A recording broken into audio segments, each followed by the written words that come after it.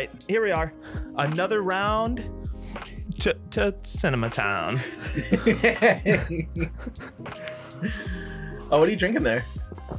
Hot cafe, as they say in Hot coffee. your homeland, Brazil. Hot cafe. Hot coffee. Hot cafe. Yeah, that's Muy what they fuego. say. Muy fuego cafe. Oh, yeah. Oh, man. Hey, did we record the last episode in the new year? I don't think we did we? No. No. So, No way, hey, because Happy it's- New Year. Yes. Happy New Year. Good tidings. Yeah, we bring. Good tidings. Yeah. It's been a crazy year so far. Tell me about it. Okay. Yeah. No, don't tell me about it. I've been in quarantine for half of it. So, That's true. yeah. That's fun. Yeah. One would say. All those with ADHD love quarantine. Without ADHD. With ADHD, hate it. I go insane. Yeah, I mean, I'm used to it. Do you have ADHD? No. I'm okay. used to just like I'm used to Well, just yeah, staying home. you work from and home. Not doing anything. Yeah. Not anymore, but yeah. That's true. That's But- true. Hey, I guess half. half and half. Half and half. Every other weekend. What do you think about trilogies? Depends which one we're talking about. That's my question. Which one is the best? Which is the best trilogy? That's so vague. Is it? I mean, Vogue. yeah. Why? What do you think is the There's best so many trilogy? options. That's so hard. That's I too get- hard. I have a hard time with things like that because first of all, you can't count the Star Wars trilogies separately. Right. So I Star don't Wars think- is yeah. out of the running. Now it's a saga. It doesn't count as a I was gonna trilogy say the anymore. same thing about like, Alien, yeah. you can't count Alien as a trilogy because it was and now it's not. You can count The Godfather Yep, yeah. So because they things like haven't made they were gonna make a fourth one, but they never did. Indiana Jones, you can't count it now because it's a Right. saga. But you can count like Alien. Can you count Lord of the Rings and The Dark- Hobbit separately? No, yes, absolutely, because they're You separate. can? Yeah, they're separate book series. Okay, but like if a movie's not based on a book, like Star Wars, for example, why doesn't that count? Because Star Wars has numbered them all to be 1, 2, 3, 4, 5, 6, 7, 8, 9. That's true. And You're Lord of the Rings didn't do that. Lord of the Rings and The Hobbit. Star Wars kept the same name all through 9 of them. There's 9 Star Wars now instead of just Right. 3. And then But if that's the case, I don't know if you can consider The Hobbit a trilogy because it's based off of one book.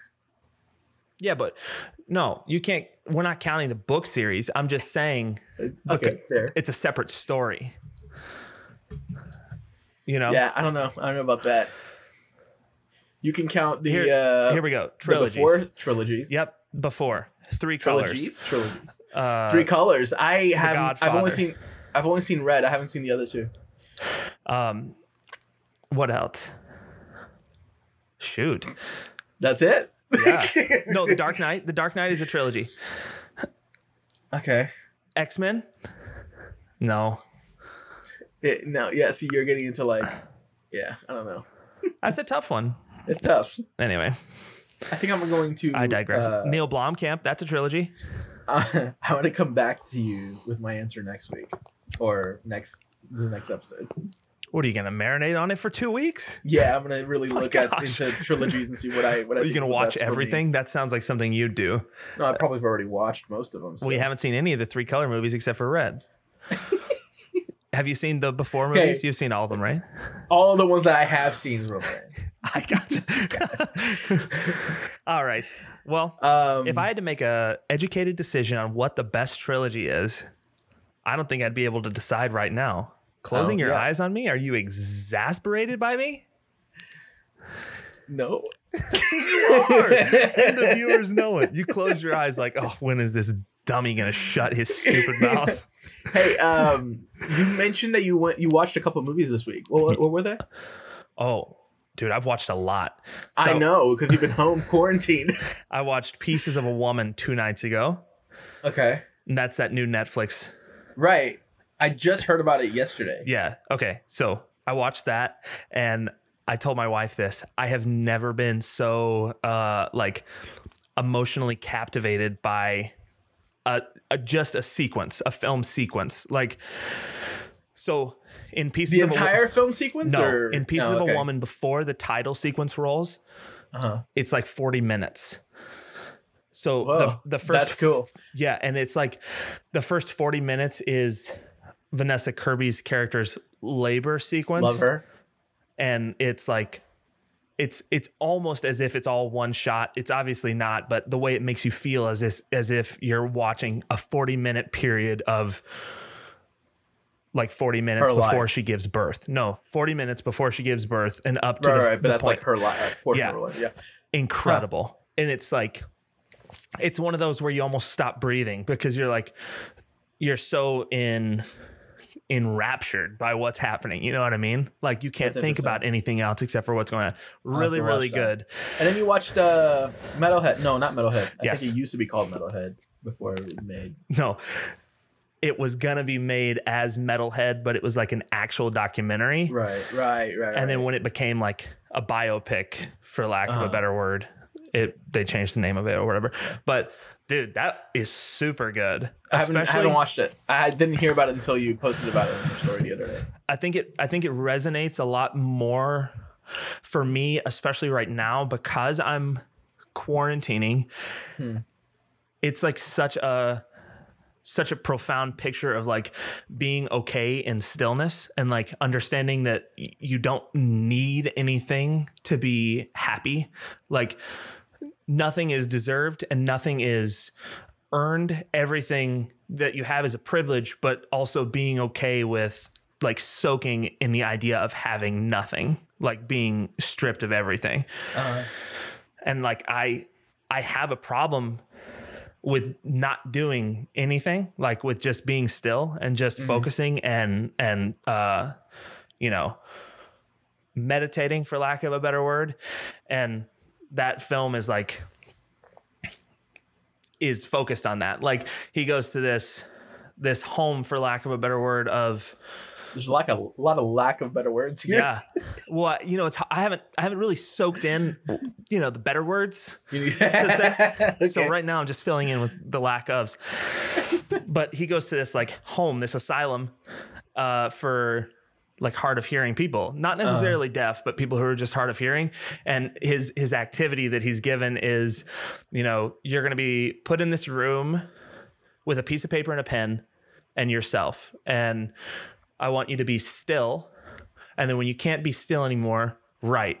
And then when you're so tired of writing that you can't come up with anything else to write, be still again. Like write until you're okay with being still again.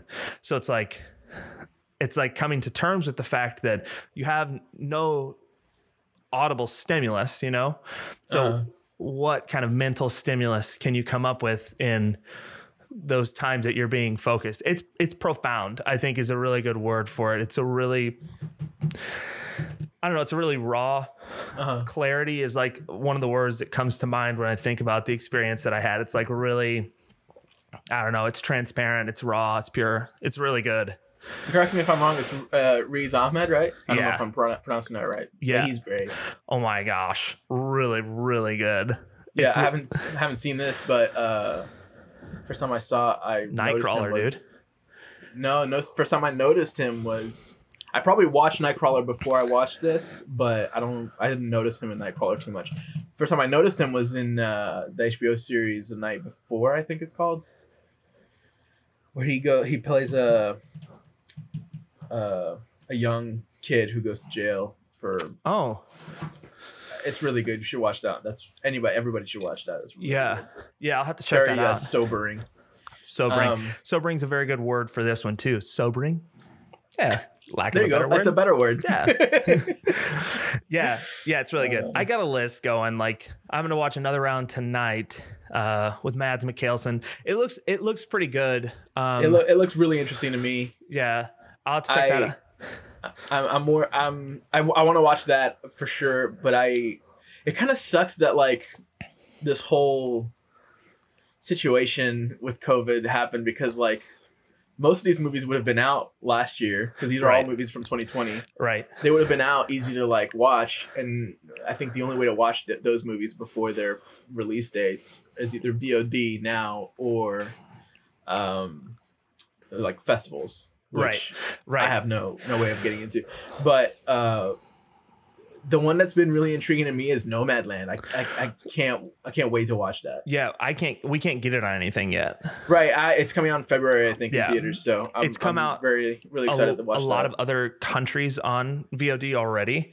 Mm-hmm. Like that Saint Maud has already come out in a lot of places already on VOD, which is one that I'm really excited about. It's the newest A24 horror, so I'm like amped on that. Like it. Sounds like you.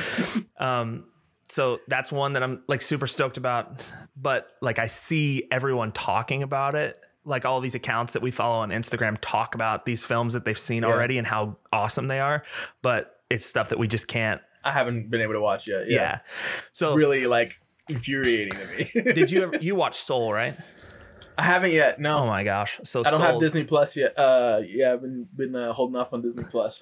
Super good. Oh, but I think we're gonna get it this month just because I've been wanting to watch Soul. I've been seeing it's in so many people's like top 10, top 5 list of last year, and I'm like, I have to watch this stuff. Yeah, it's really good.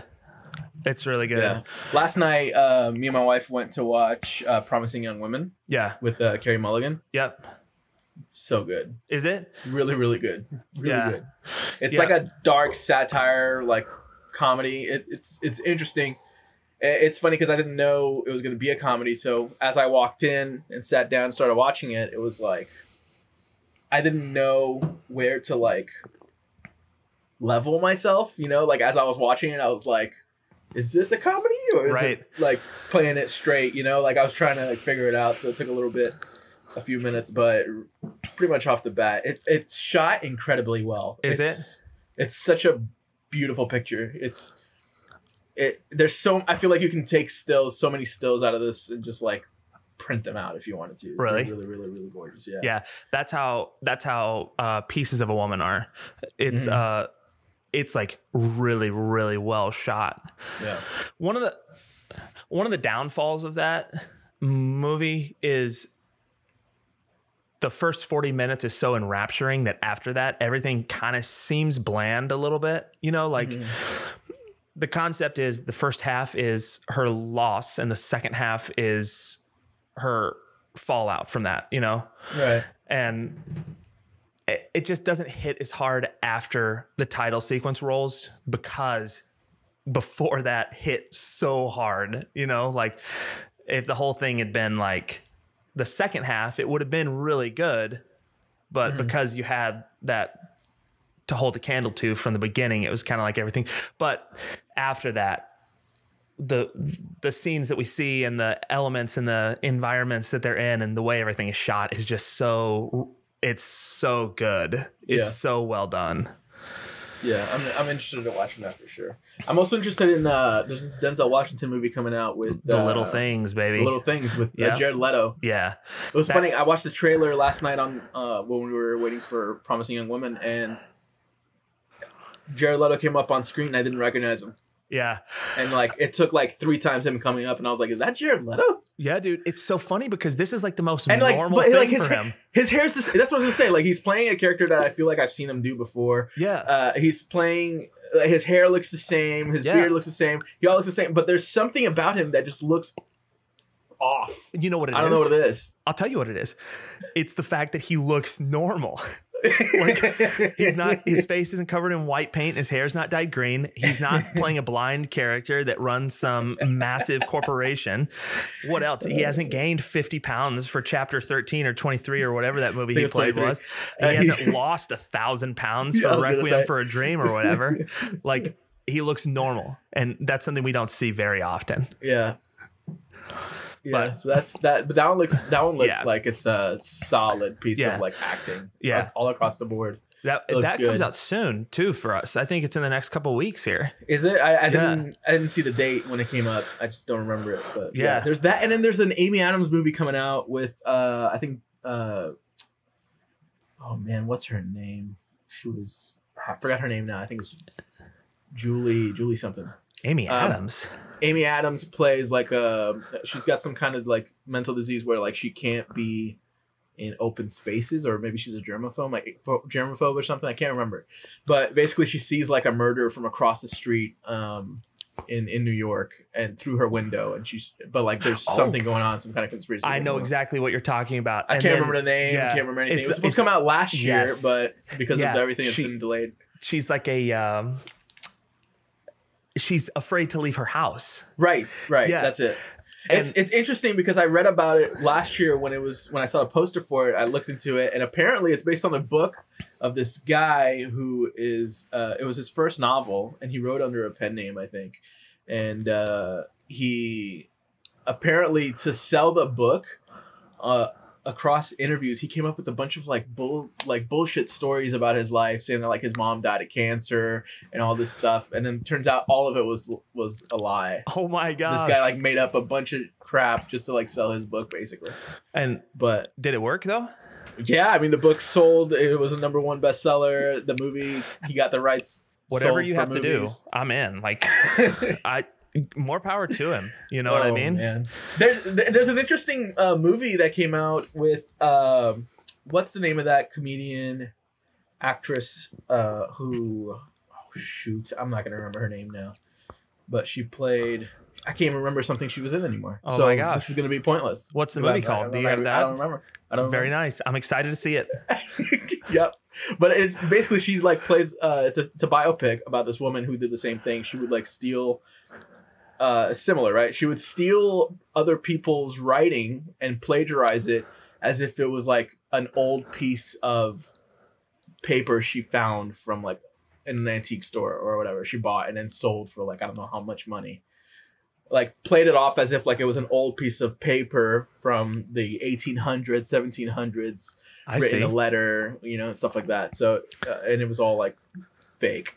Wow, it's interesting. But I don't remember her name. Did you ever see that? Did you ever see that movie with? You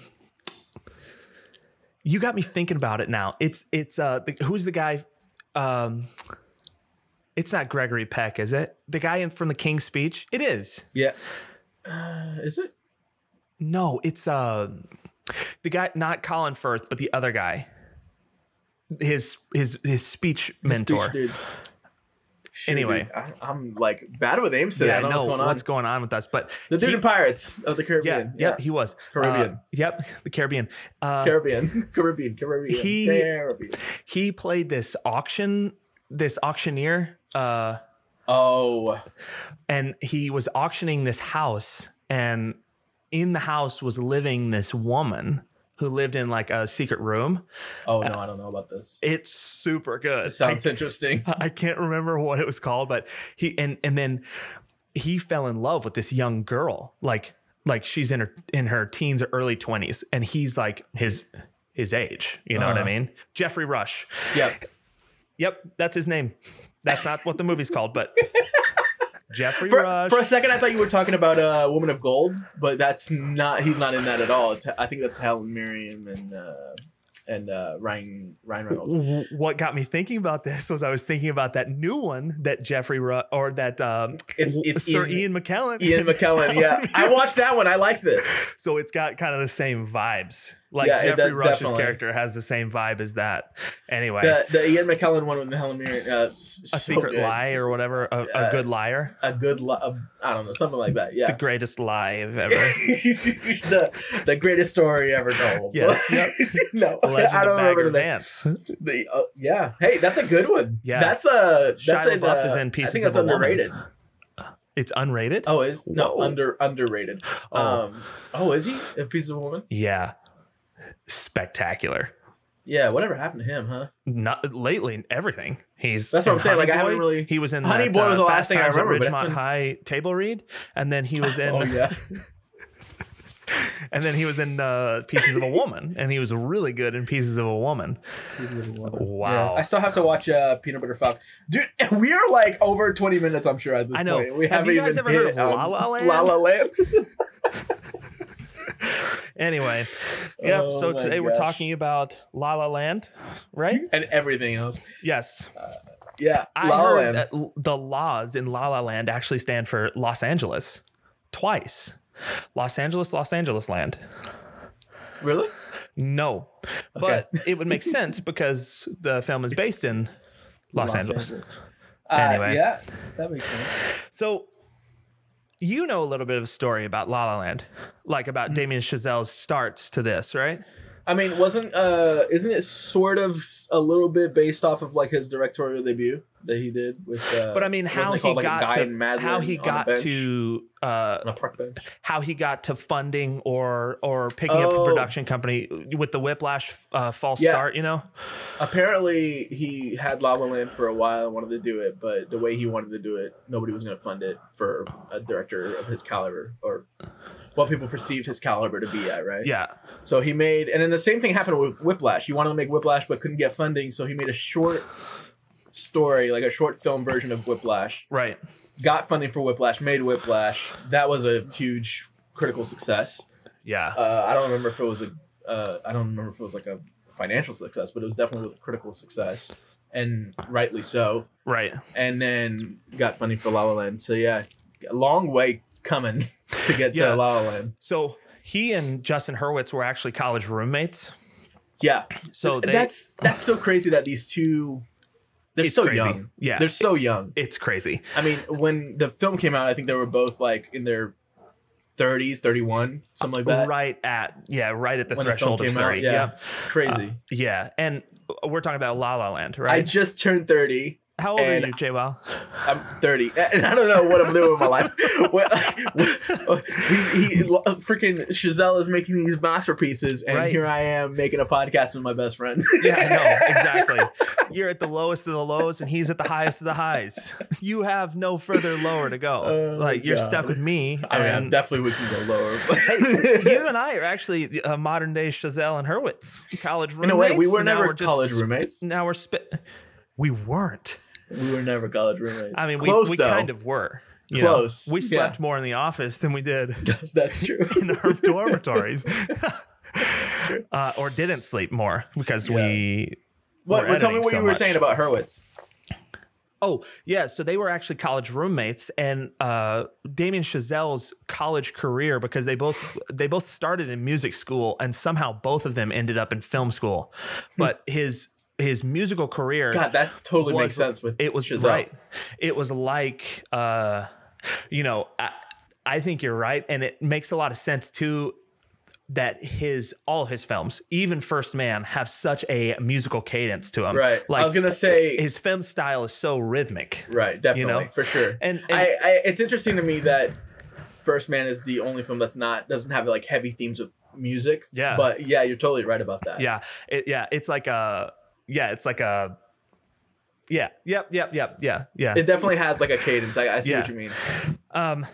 And that could be the way that his partnership with Justin Hurwitz works, in the way that the music and the film are made in tandem. You know what I mean? Like, so often one's made prior to the other, and then like a film is scored to the pre-cut, or the film is made to the score. You know what I mean? Or whatever.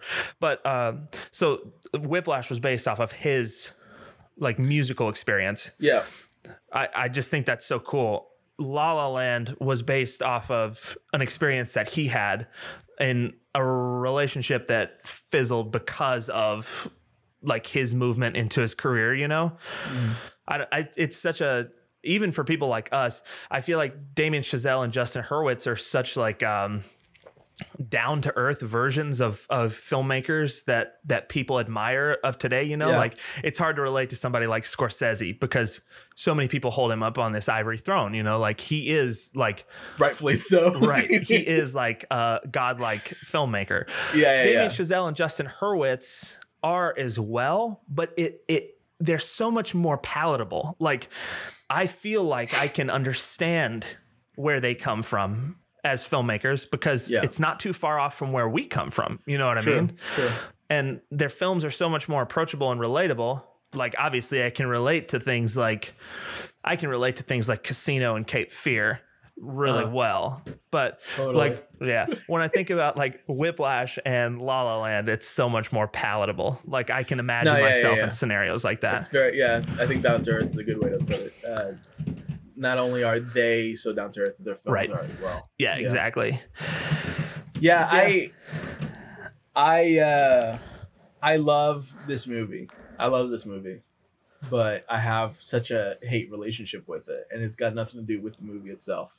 What has it got to do with? It's got everything to do with like the time it came out, like when it came out, I feel like everybody was so on board with this movie, rightfully so.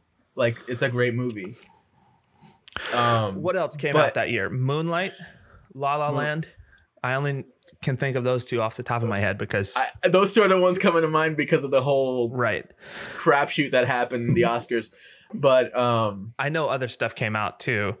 Yeah, I can't think of it right now. But what I'm saying is, it's not so much to do with like the year itself. It's more to do with like how people reacted to La La Land when it came out. Everybody was like, "This is incredible." Everybody loved this movie, rightfully so. Again, but I felt so quickly the magic of it wore out on me because of conversations I would get in with people. Because like I love movies, I love film, I love talking about them and all that. And I felt like every conversation I would get in with film, whoever was in that conversation would end up being like, "Yeah, but have you seen La La Land yet?" It's like, I've had this conversation a million times. Yeah. And I'm just so over this movie at this point. Like that's where I was. And I think even today, whenever La La Land comes up, I still get that like urge to like kick back right away just because of that. Just because it was like months and months, like half the year after it was released, it was just like everybody praising La La Land. And like when La La Land didn't win and they accidentally brought La La Land up, people were like upset that it didn't win. Well, you know, like it was just like so infuriating to me. People were excited for a little bit of a change in like a Best Picture winner, you know, because that's not really, because in 2011 The Artist came out and that's a musical in a way. Yeah, and that movie was trash, and that movie should not have won Best Picture. But I agree, and our podcast platform is the best place to trash it. What I'm saying is I think that La La Land brought to the table something that nothing else had. Like it is such a still is such a fresh outlook on a musical, and I agree. It's a beautiful blending of the three like performance entertainments: music, like cinema, and Broadway musicals, plays.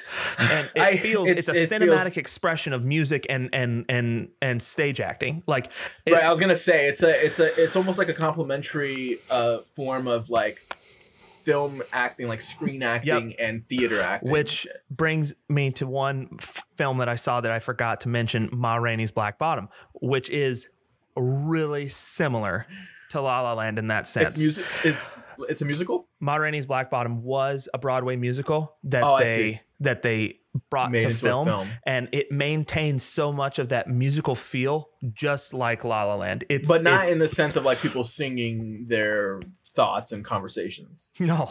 Okay. No, but there is music. You know what I mean? I see. Yeah, it's like a cinematic expression of musical and stage acting. Like it's really, really good. And this type of film is another one of those that I would consider to just be pure entertainment. You know what I mean? Like I feel like it's so pure. Pure is the best word I can think about it. Like it feels so raw to me. The way La La Land works is so approachable, and it's so like, you know, I mean, there is beautiful cinematography, but even down to the film texture that's on what we see, it just feels so real. You know what I mean? Like everything feels so, I don't know, lifelike, tangible. It feels so. No, yeah. I guess what I was saying with all that is that like I told you that I was like dreading this episode just because of like my love-hate relationship with this movie. I love the film itself, but I hate the over-adoringness of everybody towards it. Is just like infuriating to me. I can get that. So it is a little bit difficult for me to like separate those two, and I'm trying my best. But no, I love this movie so much. The story itself, I love what Chazelle did, the decisions he made in the story itself, and like what the characters do. I love it. Perfect to me. I love the technicality of the film. Everything about it, like the whip shots, the whip pans, they're incredible. Like whip pans. It's just opening the way sequence. The opening sequence, which I'll get to in a sec. But like what you were saying about even First Man, like where he's able to like have this cadence to it. It's so in Whiplash he had that as well, But with La La Land, it's so much more because it is a straightforward like musical.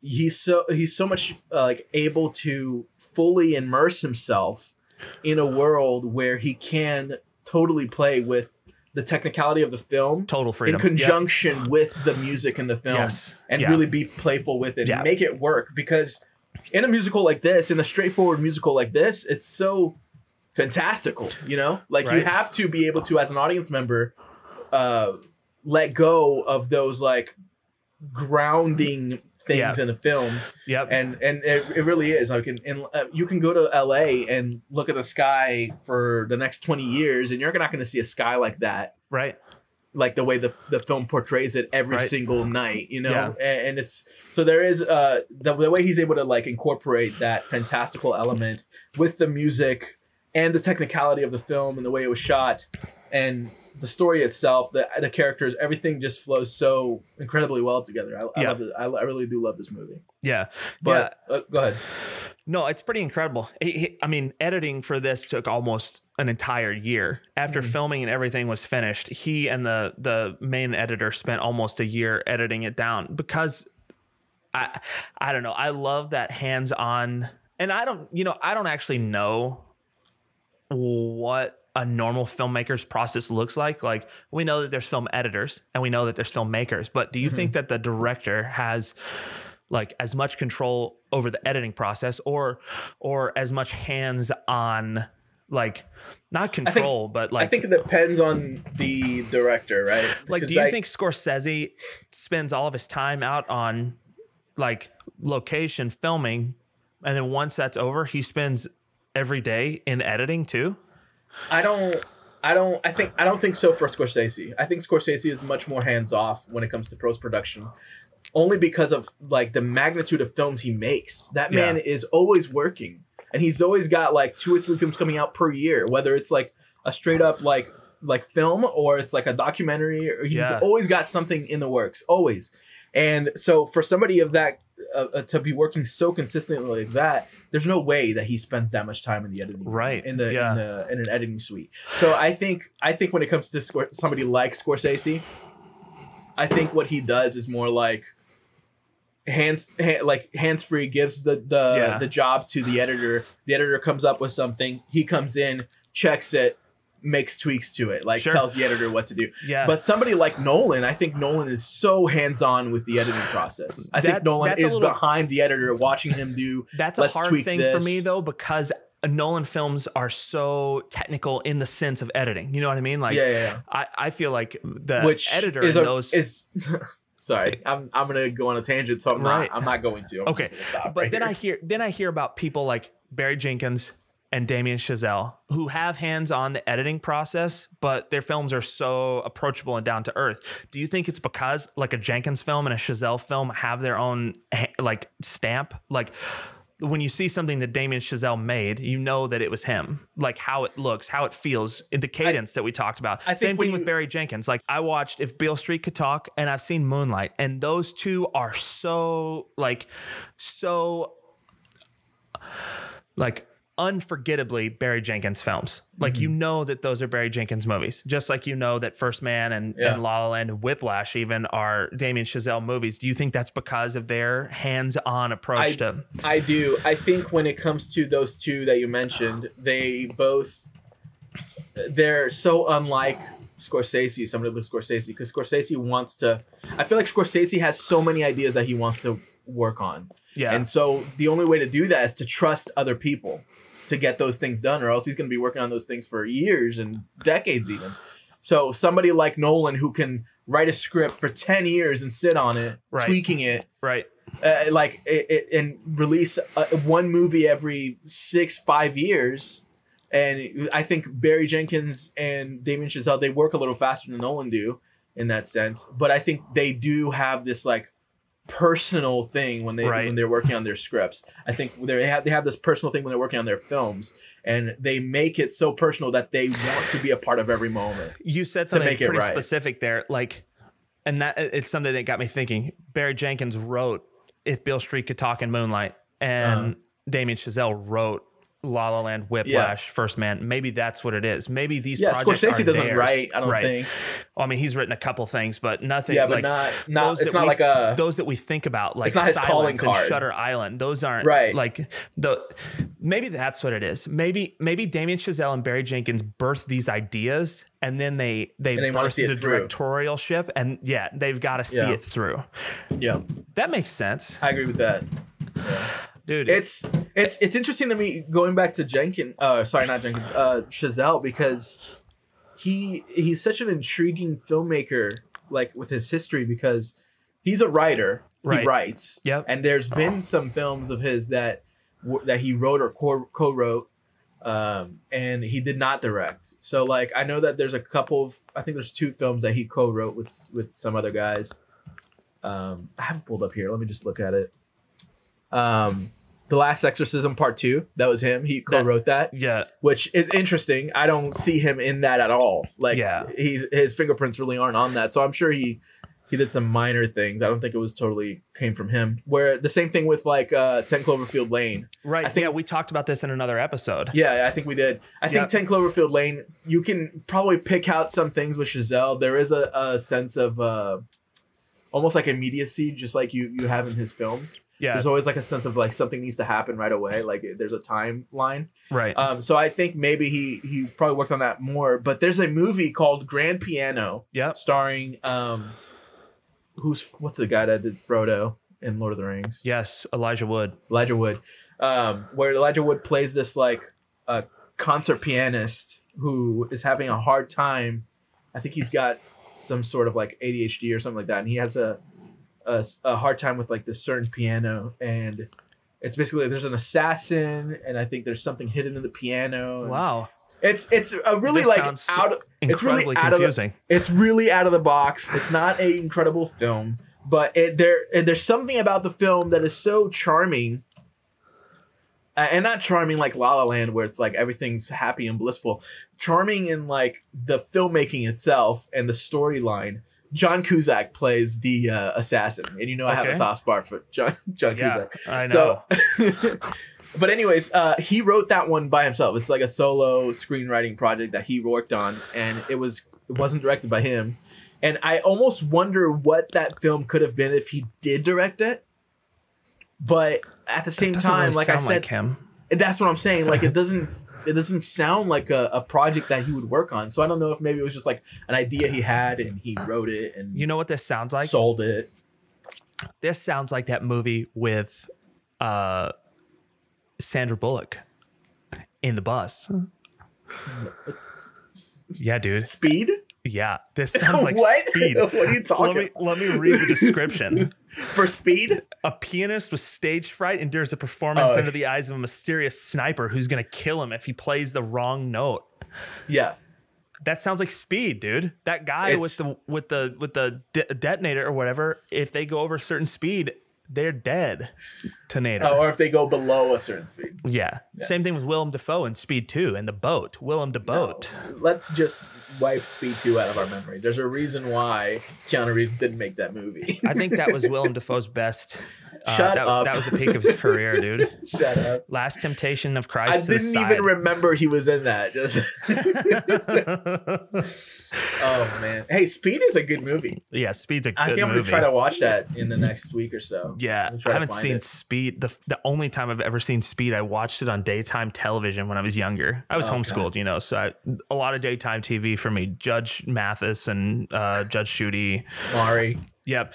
What's that show where those guys, it's like Blind Date or whatever? Blind Date? Yeah, I've heard. Old show. You go out on a date and these people are like your parents set them up or something like that. Yeah, exactly. Anyway, wife swap. A lot of wife swap for me. God, I hate daytime television. Also, watching a movie on daytime television is the worst. The commercials are terrible. Right. Yep. Absolutely. I was actually talking to my wife about this. Like, I don't remember the last time I watched a commercial. Oh, my father-in-law actually just got our local network provider offers a streaming option now instead of like cable. So he just got that and we put it on our Apple TV and my wife is watching She's watching cable Commercials television all the as time. we speak. Yeah. Yeah. Oh man. Yeah, I don't remember the last time I watched like commercials other than the Super Bowl or like YouTube ads, you know? Right. Yeah. Yeah. That is, anyways. It's bonkers, isn't it? It's so a lot crazy. of good commercials out these days. Maybe we should do a season on commercials. No, probably maybe not. on trailers though. No, not a bad idea. No, maybe an episode. La La Land is so, like we were talking, it's so technically strong. Like not only does like the cinematography look really good, but the approaches that they take to make it look like the time period they're trying to echo and resemble is so well done. You know, like it wasn't shot in CinemaScope, but it was shot as close to CinemaScope as that could be. You know what I mean? Like the technical approach that they made to make it look like that was amazing. I mean, the lighting effects that they have, incredible. I was going to say that, yeah. There's a lot of like in-camera like technical work done to make that come out the way it did. And it works. Everything's great about it. Absolutely. It definitely puts you in an era of like, I feel like if you come into this movie not caring about jazz, you would walk away caring about jazz. Right. You know what I mean? Yeah. So a lot of practical stuff. Like I really appreciate that there's no like digital effects. It's all practical lighting, practical color, practical camera effects. Like those whip pans, those are all done on like the dolly physically ups and all that stuff is done with like huge cranes. I've seen my them wife actually cued us in on a lot of like reverse stuff in the movie. Oh yeah, that's right. Like that whole shoot. The observatory, the whole planetarium scene, like half of that is shot in reverse. Yeah. Which is super cool. I mean, it really is a lot of technical stuff that makes. But I almost wonder why film, like why it's shot in reverse. Yeah, like I think it's what is it that Chazelle like saw that maybe needed to be done in reverse to give a different feeling to the scene, or was it because there was something technically not able to be done in forward motion that they had to shoot in reverse? Well, have you ever seen Hail Caesar? Or maybe it's both. Yes. You've seen Hail Caesar? Yeah, the Coen Brothers mountaintop performance. We mentioned it last episode. Go ahead. Yeah, that's right. Did we? What was the last episode about? Oh, it was a Coen Brothers movie. Yeah. So in the beginning, when Scarlett Johansson's character is first introduced, that's reverse. That was for sure, because there's no way she would have got like and I think that's the reason why. Like, I was actually really curious about that, so I got kind of like reverse like twitchy, so I started looking up stuff that was shot in reverse. There's this smoothness to it that can't be replicated. There's just this, unless you blink. Right, exactly. Yeah. But there's this kind of like butteriness to like someone sitting into, or someone being risen out of their seat and then that being reversed to be it looks different. It's so much less choppy. It's a lightness to it. Yeah. And I think that because in that planetarium scene, that's the whole part that's reversed is the moment where they sit where they sit back down into their seats and then they kiss like that. That's all in. Yeah.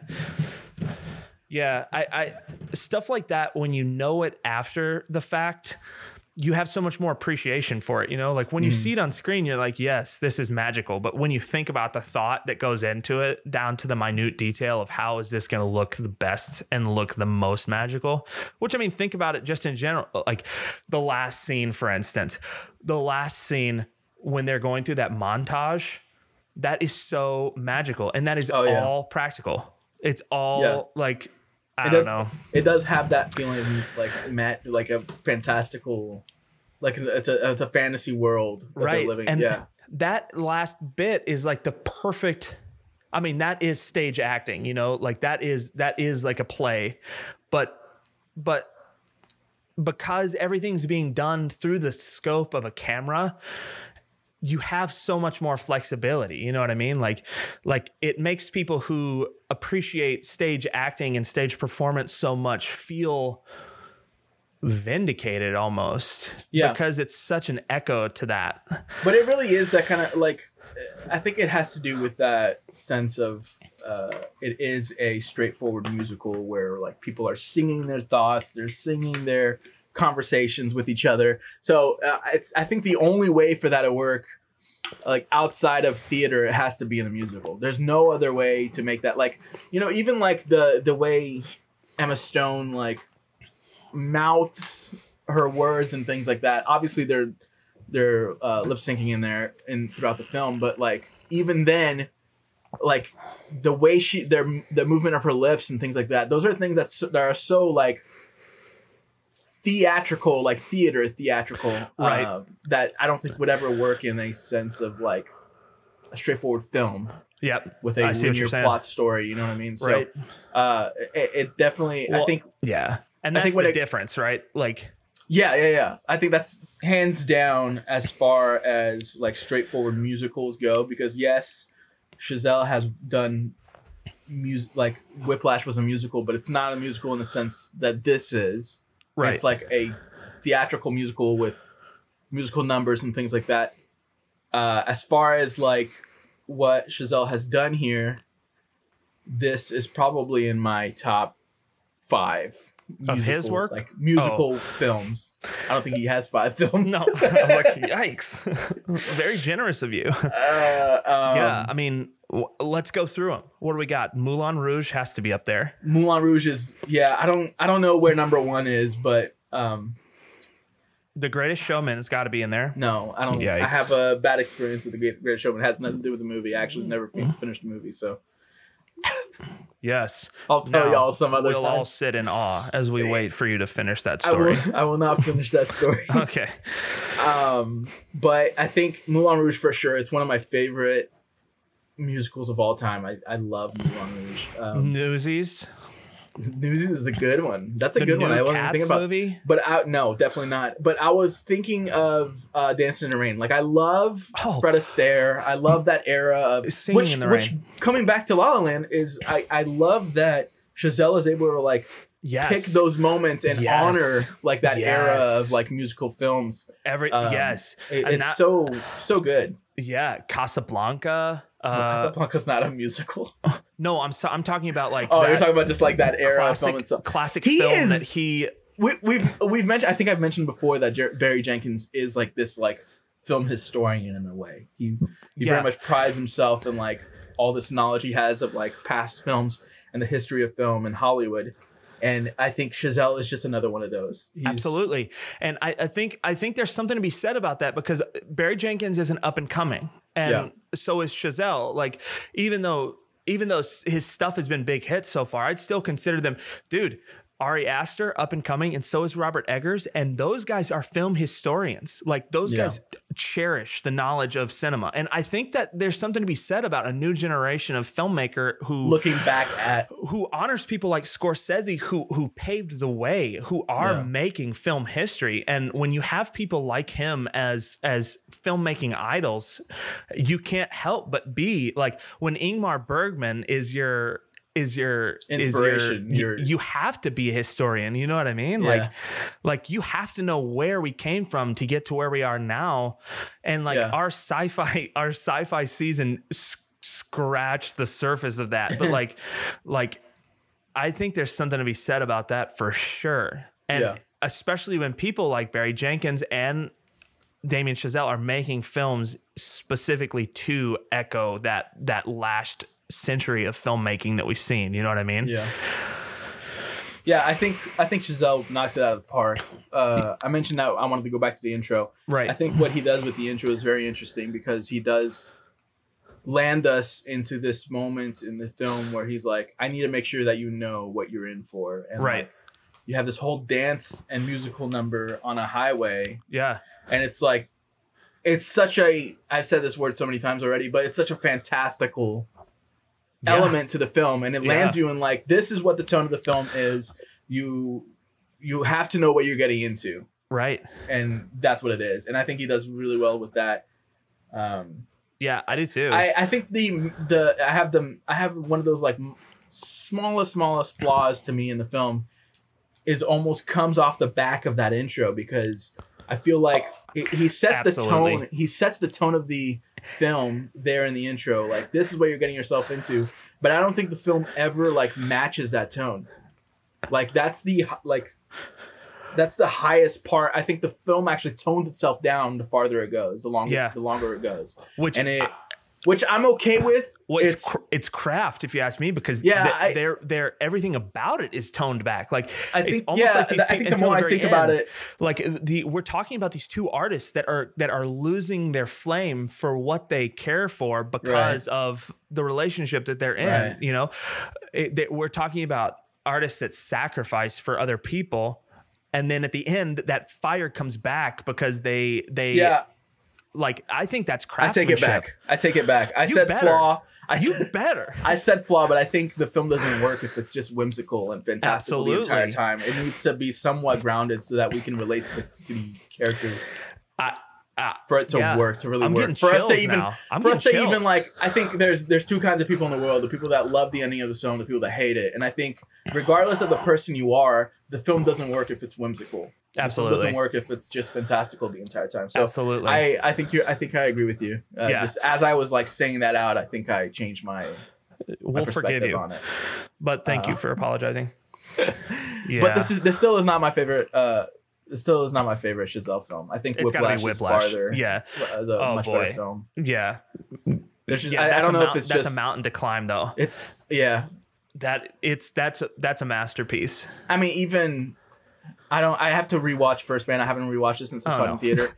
I love First Man. You didn't like it? No, I love it. I'm like the biggest Neil Armstrong fan who lives on the planet. But I thought it was great. But that after Whiplash and La La Land, it's just not. I don't know. I think coming out of La La Land, especially with like how much I didn't love this movie because of the surrounding elements that has nothing to do with the movie itself. I think because of that, I wanted so much to see Chazelle do something that had nothing to do with music. You got your wish, my friend. So when he did First Man, I was very intrigued, and I think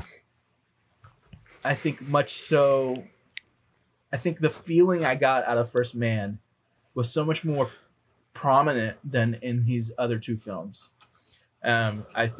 I think Whiplash is his best film because of what he was able to do and accomplish with that film, with the characters, the emotion of the characters, the physicality of it, the really like there's just like this like sense of emotion throughout the entire film in those two characters and their conflict. And La La Land, what he does there with as a straight up musical is incredible as well. But the emotional journey I got out of First Man was so much more prominent for me.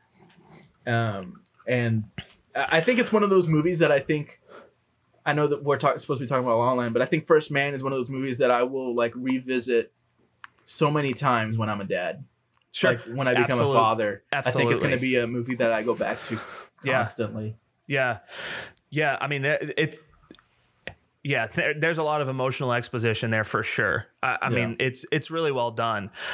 I just don't think, I don't know. There's something to be said about the craft in La La Land that just sets it apart for me. You know what I mean? Like Whiplash is the best he's done. There's no question about that. And I think every single person is going to agree on that. Like Whiplash is the best movie he's made. But I think La La Land comes in second just because of the sheer feat of it. You know what I mean? Like what he sets out to do and how he accomplishes it is spectacular. It's not lighthearted all the way through, but it gives you a passion for entertainment. It gives you a passion for the industry. It gives you a passion for film history, like cinema history. I can agree with you there. I think just like personally, it's not my favorite. I think it would be I get you. Whiplash, First Man. Just personally. Guy and Madeline on a park bench, and then La La Land last. Grand Piano and then La La Land. Yeah, Grand Piano, 10 Cloverfield Lane, and then La La Land after that.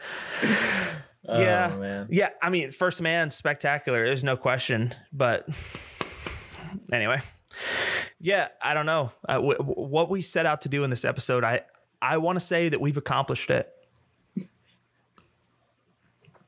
You feel me, dog?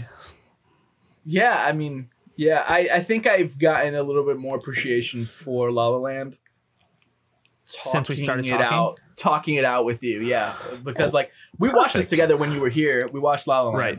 Yes, and the entire time I'm like, I can appreciate what I'm watching, but at the same time, like I was dreading this conversation. But I think I actually garnered more appreciation for it as we've talked. So yeah, and I'm fine with it. Good for you, because we didn't even talk about the lighting and the how color relays emotion throughout the whole thing. No, yeah, it's a beautiful shot film, and I think you actually touched on it with how he always relates back to like the era that he was being inspired for this film, right? And I think it really does, like everything in it, including the lighting, and even like there's this almost like translucent softness to the film itself. We talked about that, a glow almost. Yeah, that's just lovely. Yeah. I think so too. It's just so well done. Like to be able to feel with those characters as they're understanding what they're feeling is it's just so well done how he does that. Like we talked about this when we watched it together, but those minute pauses that the characters have as like that's so natural. Like we think about that, how like we don't see a lot of that in film. Like if you watch an Aaron Sorkin film, you're not going to get that at all, which is also not how we talk in real life. Really. Exactly. Aaron Sorkin's screenplays are so quick. They're so fast paced, which nobody's arguing that Sorkin's not one of the best writers. No, I was going to say like the kind of stories that he tells, like it has to be that way because they're so involved and so detailed that you need to, or else it'd be like a 5-hour movie. Yeah, but you watched Trial of Chicago 7, right? Yeah, really great. We talked about that the last episode. So I don't think so. I think it was a couple episodes back. I gotcha. But yeah. Wow, yeah. He's a great screenwriter, but somebody like him versus somebody like what's it called? Marriage Story guy. Noah Baumbach. Yeah. The way he writes is like the opposite of Aaron Sorkin. Right. They're like the characters are talking over each other. It's like it's how dialogue a lot of times is in true life. Yes. So it's very so different. Funny you say that because I would consider Marriage Story and La La Land to have a really similar effect, like a really similar not rhythm but just a feel, like how it's so down to earth film. You know what I mean? I love what you mentioned earlier in this episode where you said about how the cadence, you were talking about First Man, but I mean, even if you look at La La Land, before we're talking about the dialogue with the pauses, there is a cadence to what music brings, because in music, you can't just be here the entire time, right? In a song that gets boring. There is a flow to it. There's ups and downs. There's going to be ebbs, there's going to be silence. There's going to be a rise in music and that brings emotion. And I think when you look at the dialogue and even the way it's filmed, there are those moments of like stillness. There's moments that stillness, that silence is a sign of feeling. Like my wife and I were actually just talking about this today, like taking those and I felt this in a way in Sound of Metal, but like that silence is emotion. That when even in Marriage Story, the script is it's chaotic. It's an interstate. It's chaotic, but there's also those moments of silence because those characters are feeling such strong feelings. Like that is such a raw film in the sense of like you said it the best. That screenplay is written as if someone is experiencing that in front of our eyes. You know what I mean? Like it's almost like someone had a life to follow and wrote the screenplay out as someone was living. You know what I mean? It's so natural. It's so pure. It's so raw. La La Land is like that in a subdued kind of way. Yeah. Like the scene that just keeps coming back into my mind as far as this is concerned is when Ryan Gosling and Emma Stone are sitting down. He's prepared that fancy dinner. The lights are green outside. And that's the moment when he says he's going to continue his tour. Yeah. She has this like earth-shattering pause when he says something and there is nothing. The record's stopped in the background and all we hear is that sound that when the needle is at that blank part of the vinyl and it's just spinning. Yeah. And she's feeling, her eyes are glistening and it's like, you've now embodied Ryan Gosling. You know what I mean? You're feeling what he's feeling because he knows that what he said has created this emotion in the opposing character. And it's beautiful. Unhinged. Yeah. It's great. Anyway, so First Man sucks and La La Land is awesome. Chazelle, man, how can you be 31 and just like be almost like a master at your craft already? Yeah, sort of win Best Picture and like, good for him, dude. Honestly, all of his films have been nominated for an Oscar so far, except for Guy and Madeline, and that one doesn't really count. And Grand Piano. That's true. But Whiplash, the short film won at whatever film festival it was at, Sundance or TIFF or whatever it was. And then the feature film was nominated for Best Picture. La La Land was nominated for Best Picture, and First Man was nominated for Best Picture. I knew about the other two, but I didn't know Whiplash was nominated for Best Picture. Wow. Yeah, dude, man. I remember the year Whiplash came out. We went and saw it. Just jaw dropped. I thought that was one of the best thing I had ever seen. I remember you were very much a hype man for that movie. Yeah. Oh my gosh. Yeah, it's incredible. Yeah. Anyway, Damien Chazelle, man, how can you be 31 and just dropping gold nuggets out of your bum like this? Well, I don't think he's 31 anymore. When did they come out? 2016? Was he 31 when it came out? Yeah, so I think he's 34 now. 35. Dude, 34? 35? He's 35. Yeah. Providence, Rhode Island. Yeah. Anyway. Well, yep. It was nice talking to you about this, my friend. We've talked about what we saw already this week. Anything else new with you? I think this week I'm going to try. I just got, so my mother-in-law gifted me a Criterion Collection gift card. Yeah. So I got The Tree of Life and Thin Red Line. I think I'm going to watch both of those this week. There you go. We can kind of hit on it next time we talk. Yeah, absolutely. Yeah, I'm excited for that. Yeah, that's awesome. I actually got what was Silence of the Lambs lately. My Criterion collection's just exploding here. Silence of the Lambs, The Irishman I got for my Christmas gift. The Irishman and Parasite were both Christmas gifts. Nice. And then Roma was the newest edition. Roma is a great movie. Roma. Gosh. Hey, Alfonso Cuarón. That was him, right? I believe so, right? Speaking of Alfonso Cuarón, or is it we're watching Harry Potter. Didn't he do one of the... He did Prisoner of Azkaban. Was it him or was it Inarritu? I always get the two confused. I always get them confused. Now I gotta clear up the air before Alejandro gets on. Yeah. I hope he doesn't watch our show. Or I hope he does. And he hasn't done anything else lately, right? Other than after Roma. Dude, who was it? It was Alfonso Cuarón. Dude, up me. Gosh. Did he do Roma? Prisoner of Azkaban? Yeah, he did. Yeah. I also think he did the sixth one. Men. I said that when we talked last episode. Yeah. Yeah, and it was who was it? It was Emmanuel Lubezki was his. I love Lubezki. Lubezki wasn't the DP for Roma though, was he? No. Cuarón was. That's what I thought. Yeah. Yeah, he did everything I think in that. Other than some production credits. Yeah. Hey, or music. I don't think he did music. Talk about this. Criterion is following the curve because Marriage Story is now in the collection. The Irishman. And Roma. And those are all Netflix films. Dude, good for Netflix. Good for Netflix. Well, yeah, they're putting out, they're getting like solid people to work on solid films. Do you think Netflix is still in just a massive amount of debt? Or do you think they've gotten out of that now? I'm sure they still are. They put so much money toward production stuff. So it seems that way. I love that. It's so funny to me because a year or two ago, the Academy was not granting nominations to films that were only streamed. Right. And then, so like Netflix found the loophole by also putting movies out on theaters that they felt like had a chance at the Oscars. But with COVID, I mean, everything pretty much was streamed. Yeah. So like they don't have a choice. Right. Roma was the first Netflix film to be nominated, right? I believe so. Yep. And then Marriage Story. And then The Irishman was nominated as well. Yeah. Dude, talk about... I think Netflix had a couple other ones before those, but... Did they? Roma was the first one to win for sure. Dude, I don't know. I think Roma might be the first.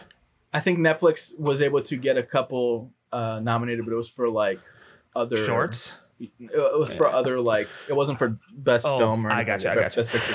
But also, Manchester by the Sea was Amazon Prime. Yep, that's what film. I was about. Yep, but I think that was also that was released in theaters before it went to Prime itself. So. Well, Prime produced it, or Amazon produced it though. No, right, but I think it was released in theaters before it was ever put on Prime. You see right. what I'm saying? Before it was put on I see what you're saying. Yeah. So I think that's how they got around the loophole. Let's talk about these streaming services and their production stuff. Like these companies, HBO, Netflix, and Amazon, they're just making incredible stuff. Yeah, it's kind of hard though. I feel like you know how I am with some like ethical issues and things like that. So no, I'm not sure. So when it comes to like a film like I'm not 100% sure on this, but the trailer I watched of Nomadland, she works for Amazon at one point. So I'm assuming that Amazon produced the film. I'm not 100% sure on that. I'll check later. Who works for Amazon? Frances McDormand's character? Yes, yeah. In the trailer, she's working for Amazon at one point. That's an HBO movie. It's an HBO movie? Nomadland? Nomadland, yeah. Is it? Okay. Yeah. So there you go. Because like I wonder how like because I obviously there are for lack of a better term to come full circle lack of a better word there are some woke directors out there that will not work with certain companies because of like their ethical or moral issues, right? Like how you see warehouse workers with Amazon or across the globe and things like that. So, I see what you're saying. But here you have it, like films like Manchester by the Sea, produced by Amazon, which is an incredible film. Incredible film. And there's more, but I can't think of anything right now. Excuse me, I'm like hiccuping my life away over here. But yeah, dude, never mind. It's a Fox Searchlight. Ooh, I thought that went out of like I did too. Maybe that's one of their last films then. Dude, you know what that means? That means that Nomadland is actually a Disney movie. So I wonder if it's going to be streaming on Disney Plus. Doubt it. Hey, our next episode, we are talking about Kingdom of Heaven. Yes. Yeah. Who was that was Kingdom of Heaven. That was Orlando Bloom. No, who directed that? That was Ridley Scott. Right. Yeah. Dude, I think that's going to be our third Ridley Scott movie to talk about. Blade Runner, Alien, and yep. There you go. Third one. We didn't even mention in our sci-fi episode that this last year was the 30th anniversary of Total Recall. Do you know how I know that? Because I go to the store and there's like 30th anniversary versions of Total Recall everywhere, and I'm like, how could we, film enthusiasts, not know? We mentioned. We mentioned that a couple years ago was the 40th anniversary of Alien. Blade Runner. Alien. Anyway, we talked about how like they made those short films. Yeah. Anyways. Yeah, I don't know how to end this episode. Neither do I. J-Well, I'm gonna go watch. You're a close friend of mine. Heaven. Yeah, you're a close friend of mine, and I hold you dearly. And I always appreciate having these small talks with you. I also appreciate the big talks that we have, but I really appreciate these recorded small talks. The recorded ones. Yes. The ones that we do off record. Yeah, we should do 235 off record, like a late night series. Well, we can say. Yes, exactly. And just so you know, those will be beeped in post. So don't worry. My mom's watching. So anyway, J-Well, I love you, friend. Hey, love you too, man. Stay rowdy. I guess. Yeah. Sure. Yeah. See you next time. Yeah. Until next time. Doodly doo.